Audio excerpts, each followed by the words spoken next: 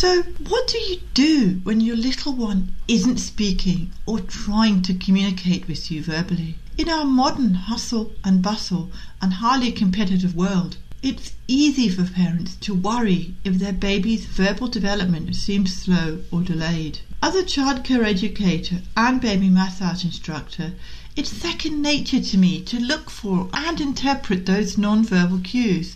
I highly recommend that all parents learn to read their little one's non-verbal communication, and to help you in this week's episode, you'll hear me speaking with Louise Day, who is a speech and language therapist. Louise works with children under 5, often who are non-speaking, so she has lots of tips and insights to offer.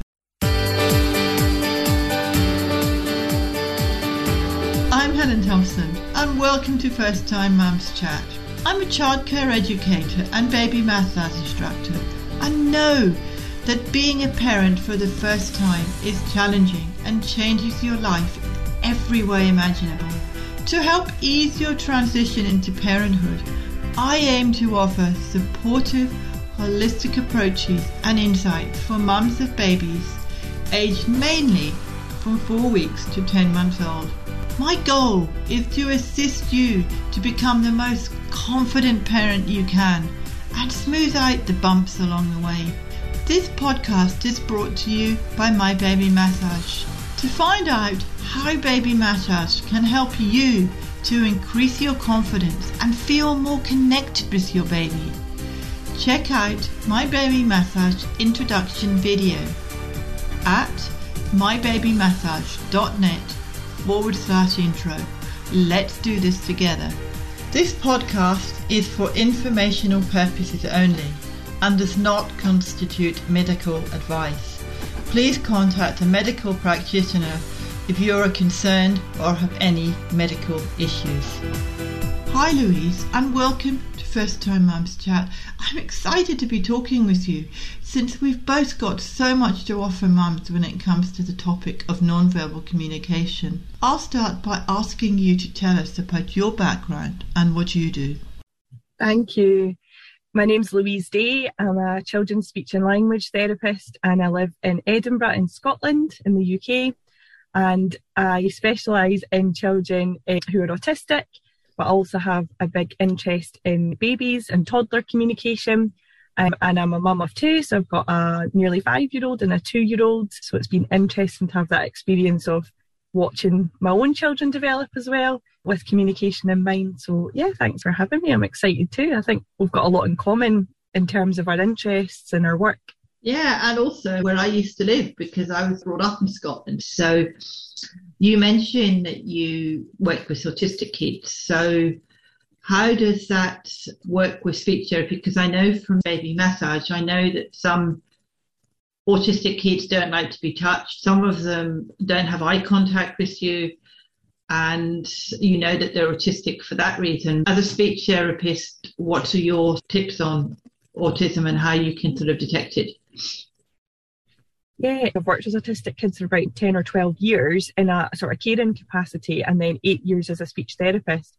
And every child is so unique and different. So some children are really happy to give eye contact and they like to communicate that way. And some children find that really uncomfortable. And I think over the years, I've learned a lot about autism and kind of not pathologizing it and making it like something that's wrong or a problem. Yeah. You know, we're all different in our styles, and that's completely okay, and it needs to be accepted and respected. And in terms of the way speech and language therapy can support, particularly with the children I work with who don't necessarily use speech and words and spoken language to communicate, it's about how can we support them with ways like maybe sign language or use technology. The most famous kind of example of technology would be Stephen Hawking, who used a sort of voice output aid, or using pictures or visuals, some sort of symbols or photographs. How can we use other means to get that child to express themselves? And how can we teach parents the importance of reading their child's non-verbal communication, their behaviour, to then pick up, well, this is what they're communicating, they don't like that, or they want more of something. So it's kind of looking at all the subtleties of communication. And I know that you know about non-verbal communication, and that's a really important thing in baby, that you're reading baby's cues. And so I think that's where it's really fascinating that our work crosses over. Yeah, and I think it's interesting what you said about autism, that we all label kids as they're autistic or they've got difficulties. Yeah. But as you quite rightly say, every child is an individual. And I think it's so valuable to respect children for who they are and how they communicate. It's their individuality. Every child communicates in a different way, whether they've got autism or whether they've got learning difficulties. They know how to communicate in their own way. And it's our job as parents to help our children to communicate and learn the value of communication. And I think that's learning their cues, because as a baby massage instructor, that's what I do. I teach parents how to ask the baby's permission. And frequently they say to me, but my baby doesn't know, my baby can't talk. But babies can talk through so many ways. Yeah. But they can also communicate through, as you said, nonverbal communication. Yeah. And just watching their cues and watching their eyes and watching whether they're looking at you and if they're engaged with you. And if they're engaged with you, that's wonderful. You can show them the pictures, as you said, with autism, or you can show them what to do. And you can tell them, this is what I'm going to do. And I think that's so valuable.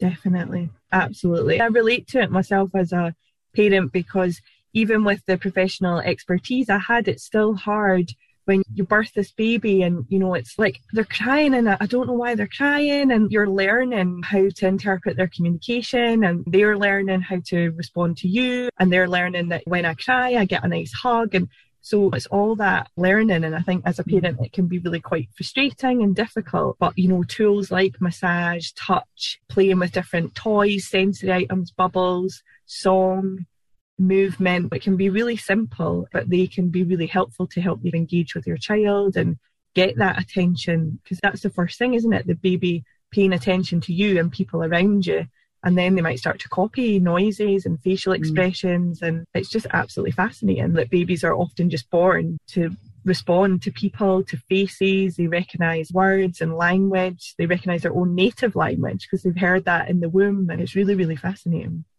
It is. I think it's really fascinating. You mentioned about the communication and the touch and how that affects communication. So I guess you also do sign language, and sign language is a great way to communicate with babies as well, because they understand our facial expressions. They understand our facial expressions, and they learn from us copying each other. They learn, you know, if I'm smiling at you, they'll learn, if I smile, I get a nice, happy response. And so they learn that's all non-verbal communication. Totally.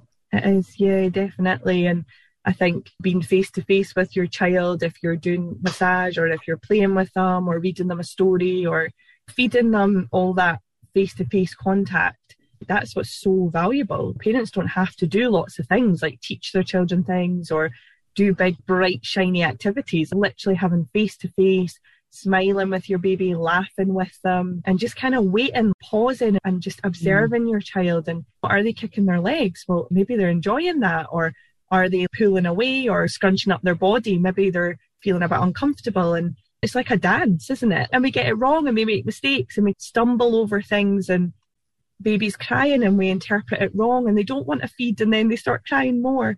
And that's okay. I always say to parents that, you know, you're perfectly imperfect. We're all learning and we're getting to know each other and build that relationship, you and your baby. So it is like a dance, but we make mistakes and it's a big learning process for you and the baby. So as a speech, you mentioned toys earlier. So how do you incorporate toys into your work? Yeah, I tend to use quite simple toys. So something that's really popular is bubbles. It's very sensory and you can use bubbles with your child from a really young age, your baby, because they can follow them around the room. So I often use toys that are really highly motivating, like bubbles, balloons, something that has like a cause and effect. So when I blow, all the bubbles go all around the room and the child's watching them and popping them. It's interactive. When I blow up the balloon, the child can hold it and maybe I don't tie it and it just deflates again. Yeah, it's noisy, it's really fun. And some children don't like noisy things, so it's kind of deciding what children like. Even things like bits of material or fabric, just using really simple things with your baby or your child. A lot of children that I work with like things like spoons or keys or watches or banging on saucepans with a wooden spoon. So just using really simple things that make a noise and that are kind of a cause and effect. So when I do this, this happens. And for me, it can be useful for me to be the one that's doing the blowing of the bubbles or the blowing of the balloon, because then the child's got to kind of come to me and ask, can I have that again? And they might do that by just touching the bubbles, or they might do that by making a sound, or they might do it by looking at the object. So it's kind of getting something that's really highly motivating that can be repeated and that the adult can have a bit of a role in, so that the child has to ask the adult for some more. Is your little one suffering from colic or constipation? I may have just the thing to help you experience less crying, less stress, and have a happier, more contented little one and household. Just go to mybabymassage.net/colic to get your free colic cheat sheet. Start soothing your baby and get some much needed rest, and build a deeper bond that grows stronger every day. That's mybabymassage.net/colic. And that brings me to 2 points. I come from a childcare background, and I know how valuable sensory toys and everything is. Sensory things are so valuable for kids to learn from, because you learn so much by touch. And by touch, I'm meaning touch as in just feeling, and feeling if something's soft and hard. And as you say, you're getting the cause and effect. It's all part of learning. It's all part of communication. And I think doing that kind of thing is so valuable.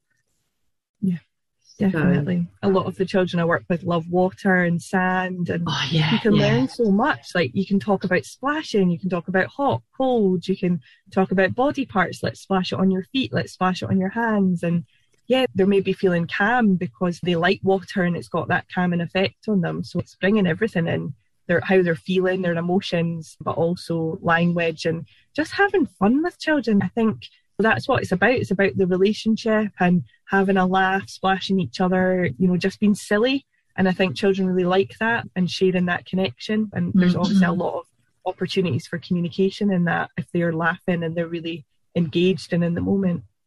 And it's also an opportunity for you as a speech therapist to find out what they can say and what they can't say, and to encourage them to speak more and to use their words. So many parents say to me that they say, use your words. I can't understand you when you babble. You need to use your words. But if they don't know what word it is they want to use, because they may have a speech problem, but if you can say to them, like you said, splashing the water on the hands, you can say, well, I'm splashing the water on your hands where your hand is. And you can start talking to them like that in order to get them to communicate with you. And in turn, that, from a childcare background, I know that helps develop their language. But from a speech therapist, does that actually help the language as well? Does it help them to articulate the words that they want to say?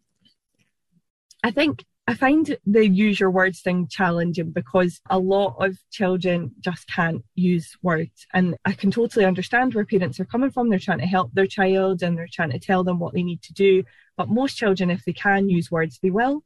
It's as simple as that. And lots of children are just really struggling and trying to. So through playing, say, in a water tray, you're enticing that child and you're encouraging them to express themselves. And that might be even just laughing, and you're laughing back with them, and they might laugh again, or they might make a noise like, and that's a kind of enjoyment noise for them and a fun noise, and you can make it back. So it's having a conversation with a child wherever they're at. You're copying what they're doing. It's really useful to encourage children to copy you, but actually, as a speech therapist, I encourage parents and practitioners to copy the children and to mimic their communication, because that's their way of communicating. And when somebody else responds in a way that's familiar to them, then that really can excite a child and make a child feel seen and heard. So play can definitely encourage speech and spoken words, but it just depends if that's what a child is going to have as their main means of communication. And some children don't use words, but absolutely play's great for that. And there's just so much in there. It's just all about simplicity, I think, really. Yeah, play is so fun. And I think people undervalue play with kids these days because Definitely. they think their baby should be learning to read a book and starting to read. And I'm not devaluing showing a baby a book. I think that is so important at a young age to show babies pictures and to read them a story. But Yeah. they don't necessarily have to be able to read until they're 5 or 6 or even 7 or 8. And I think a lot of parents these days are pushing their kids too much. They're pushing their kids to read when they're not ready. And that's where the frustration comes in, because they're being pushed to learn when they're not actually ready to learn. And there's nothing wrong with them. They just want to take that extra bit of time to learn. And I don't know if you agree with me, but I think a lot of the times we push our children too much. Yeah, I think from what I've found, there's a huge, especially in the UK and lots of Western culture, we put a lot of emphasis on academic achievement and a child knowing their letters and numbers, knowing how to write their name, being able to sit still.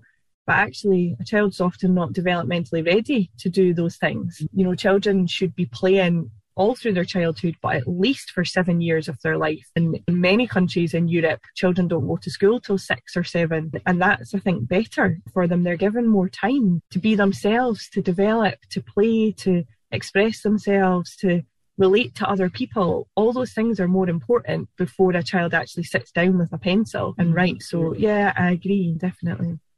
I am really passionate about First Time Mums Chat and providing a weekly resource that helps parents who are new to the whole world of parenting, and I want to hear from you. I warmly welcome questions and feedback and comments on my podcast episodes. You can send me a voicemail message quickly and easily from your smartphone or computer by going to mybabymassage.net/message. That's mybabymassage.net/message. A child can learn how to draw before they even hold a pencil. They can do it in the sand. They can do it in a Play-Doh and all those kind of things, or even with squelchy stuff, slime. They can learn through that, or finger painting. It's still learning that pizza grasp. They're still learning how to hold a pencil, but they're just getting their hand-eye, it's not the hand-eye coordination, it's their fine motor. Yes, thank you. That's what I was trying to say. They're getting their fine motor skills working at a very young age. And as you say, that to me is so important, because if they can learn that at a young age whilst they're playing, then their speech will probably just come more naturally. Yeah. Definitely. I think parents completely mean well, and all the parents I meet really care about their children, really want to help them. But I think really taking the pressure off, and particularly the past couple of years, we've lived in really stressful times. Children haven't been in contact with many children, so life has been really odd and different. So just kind of really taking that pressure off and letting the children play and just explore and be themselves, and just really going with that. Because if you go with your child's interest and you just follow them and you follow your child's lead, as strange as it sounds, they know what they need to learn and they know what they need to do. And if tuning into that, as difficult as it can be, and it takes practice and some patience, then you'll really reap the benefits of that. I think we all should do more of that, because I think children, as you say, know what they want. They know where they want to go. And it's not as hard as you think. I think if you start when your baby's young, and do it when their baby's young, and start it sort of when they're growing up to be a toddler, then they know what to expect, and they know that they're going to learn through play and have fun. Definitely. Totally agree. Yep. So is there anything else that you feel that would be very valuable to parents that we haven't already discussed? Is there anything that you would like to share to the first time mums? Yeah, definitely. With anything like sign language or using pictures and things with your babies, or objects, showing them, you know, a plate to symbolise it's time for lunch, or showing them different objects and talking about what they are, like a ball or bubbles. I think starting these things really early with your child's really useful, even if you don't feel they're responding straight away, because we know that the earlier you introduce something to a child, you know, the more familiar it will become, and the easier they then find it to kind of learn things in the future. So yeah, give signing a go. Have a look on, I've got some signs on my social media, or on YouTube, and start using some signs and some gestures with your baby. I think for children who are learning language, those first couple of years, they're just bombarded with all this language and they're trying to soak it all up and learn it. And their brains just, all the networks are just growing all the time and the connections. And I think, anything you can do to help your child in terms of giving them an additional sign, to actually help them understand that word. So you're kind of giving them an extra cue so that they can understand the world better and what's going on is really, really helpful for that child, just to boost their understanding, build their language and help them learn words. So yeah, check out my social media. I've got lots of videos and tips and things at Louise Day SLT on Instagram. I hope that's okay to say, Helen. I was about to ask you that anyway. And Louise Day Speech and Language Therapy on Facebook. And I love to kind of receive questions. So if anybody's got any questions, I'm more than happy to discuss. Thank you. I've enjoyed talking to you as I knew I would. I could sit here and talk all day about speech and language and communication because, as we've mentioned a few times, it is a really, really important to communicate with your baby at a very small age. And it doesn't matter how you do it, as long as you're doing it. And reading stories to them when they're young and just showing them pictures is a great way to do it. So thank you for sharing all your tips and all your details on social media. And one final thing, if you had a mum who came to you and said, help, I don't know how to communicate with my baby, I'm not sure if they're okay, what would you say? Oh, that's a hard one. Oh, sorry, I didn't mean to make it hard.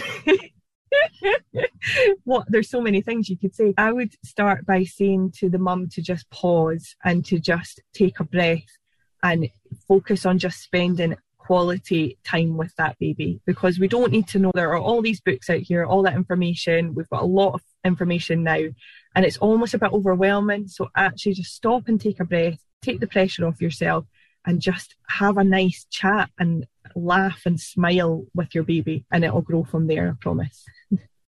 Thank you, Louise, so much for being on the podcast. I really enjoyed talking to you. Me too. I hope you find what Louise and I shared helpful and that you've picked up some ideas on how to improve your non-verbal communication with your little one. It's a great opportunity for you to enjoy your time together and get to know each other on another level, isn't it? I highly recommend checking out Louise's tips and videos that she posts on Instagram and Facebook. And I've included links to where you can access them in the show notes, which can be accessed at mybabymassage.net/podcast/082. Please help me spread the word to other mums by rating and reviewing my podcast on Apple Podcasts. This helps me support more mums, yes, just like you, for a smooth journey into the exciting world of parenthood.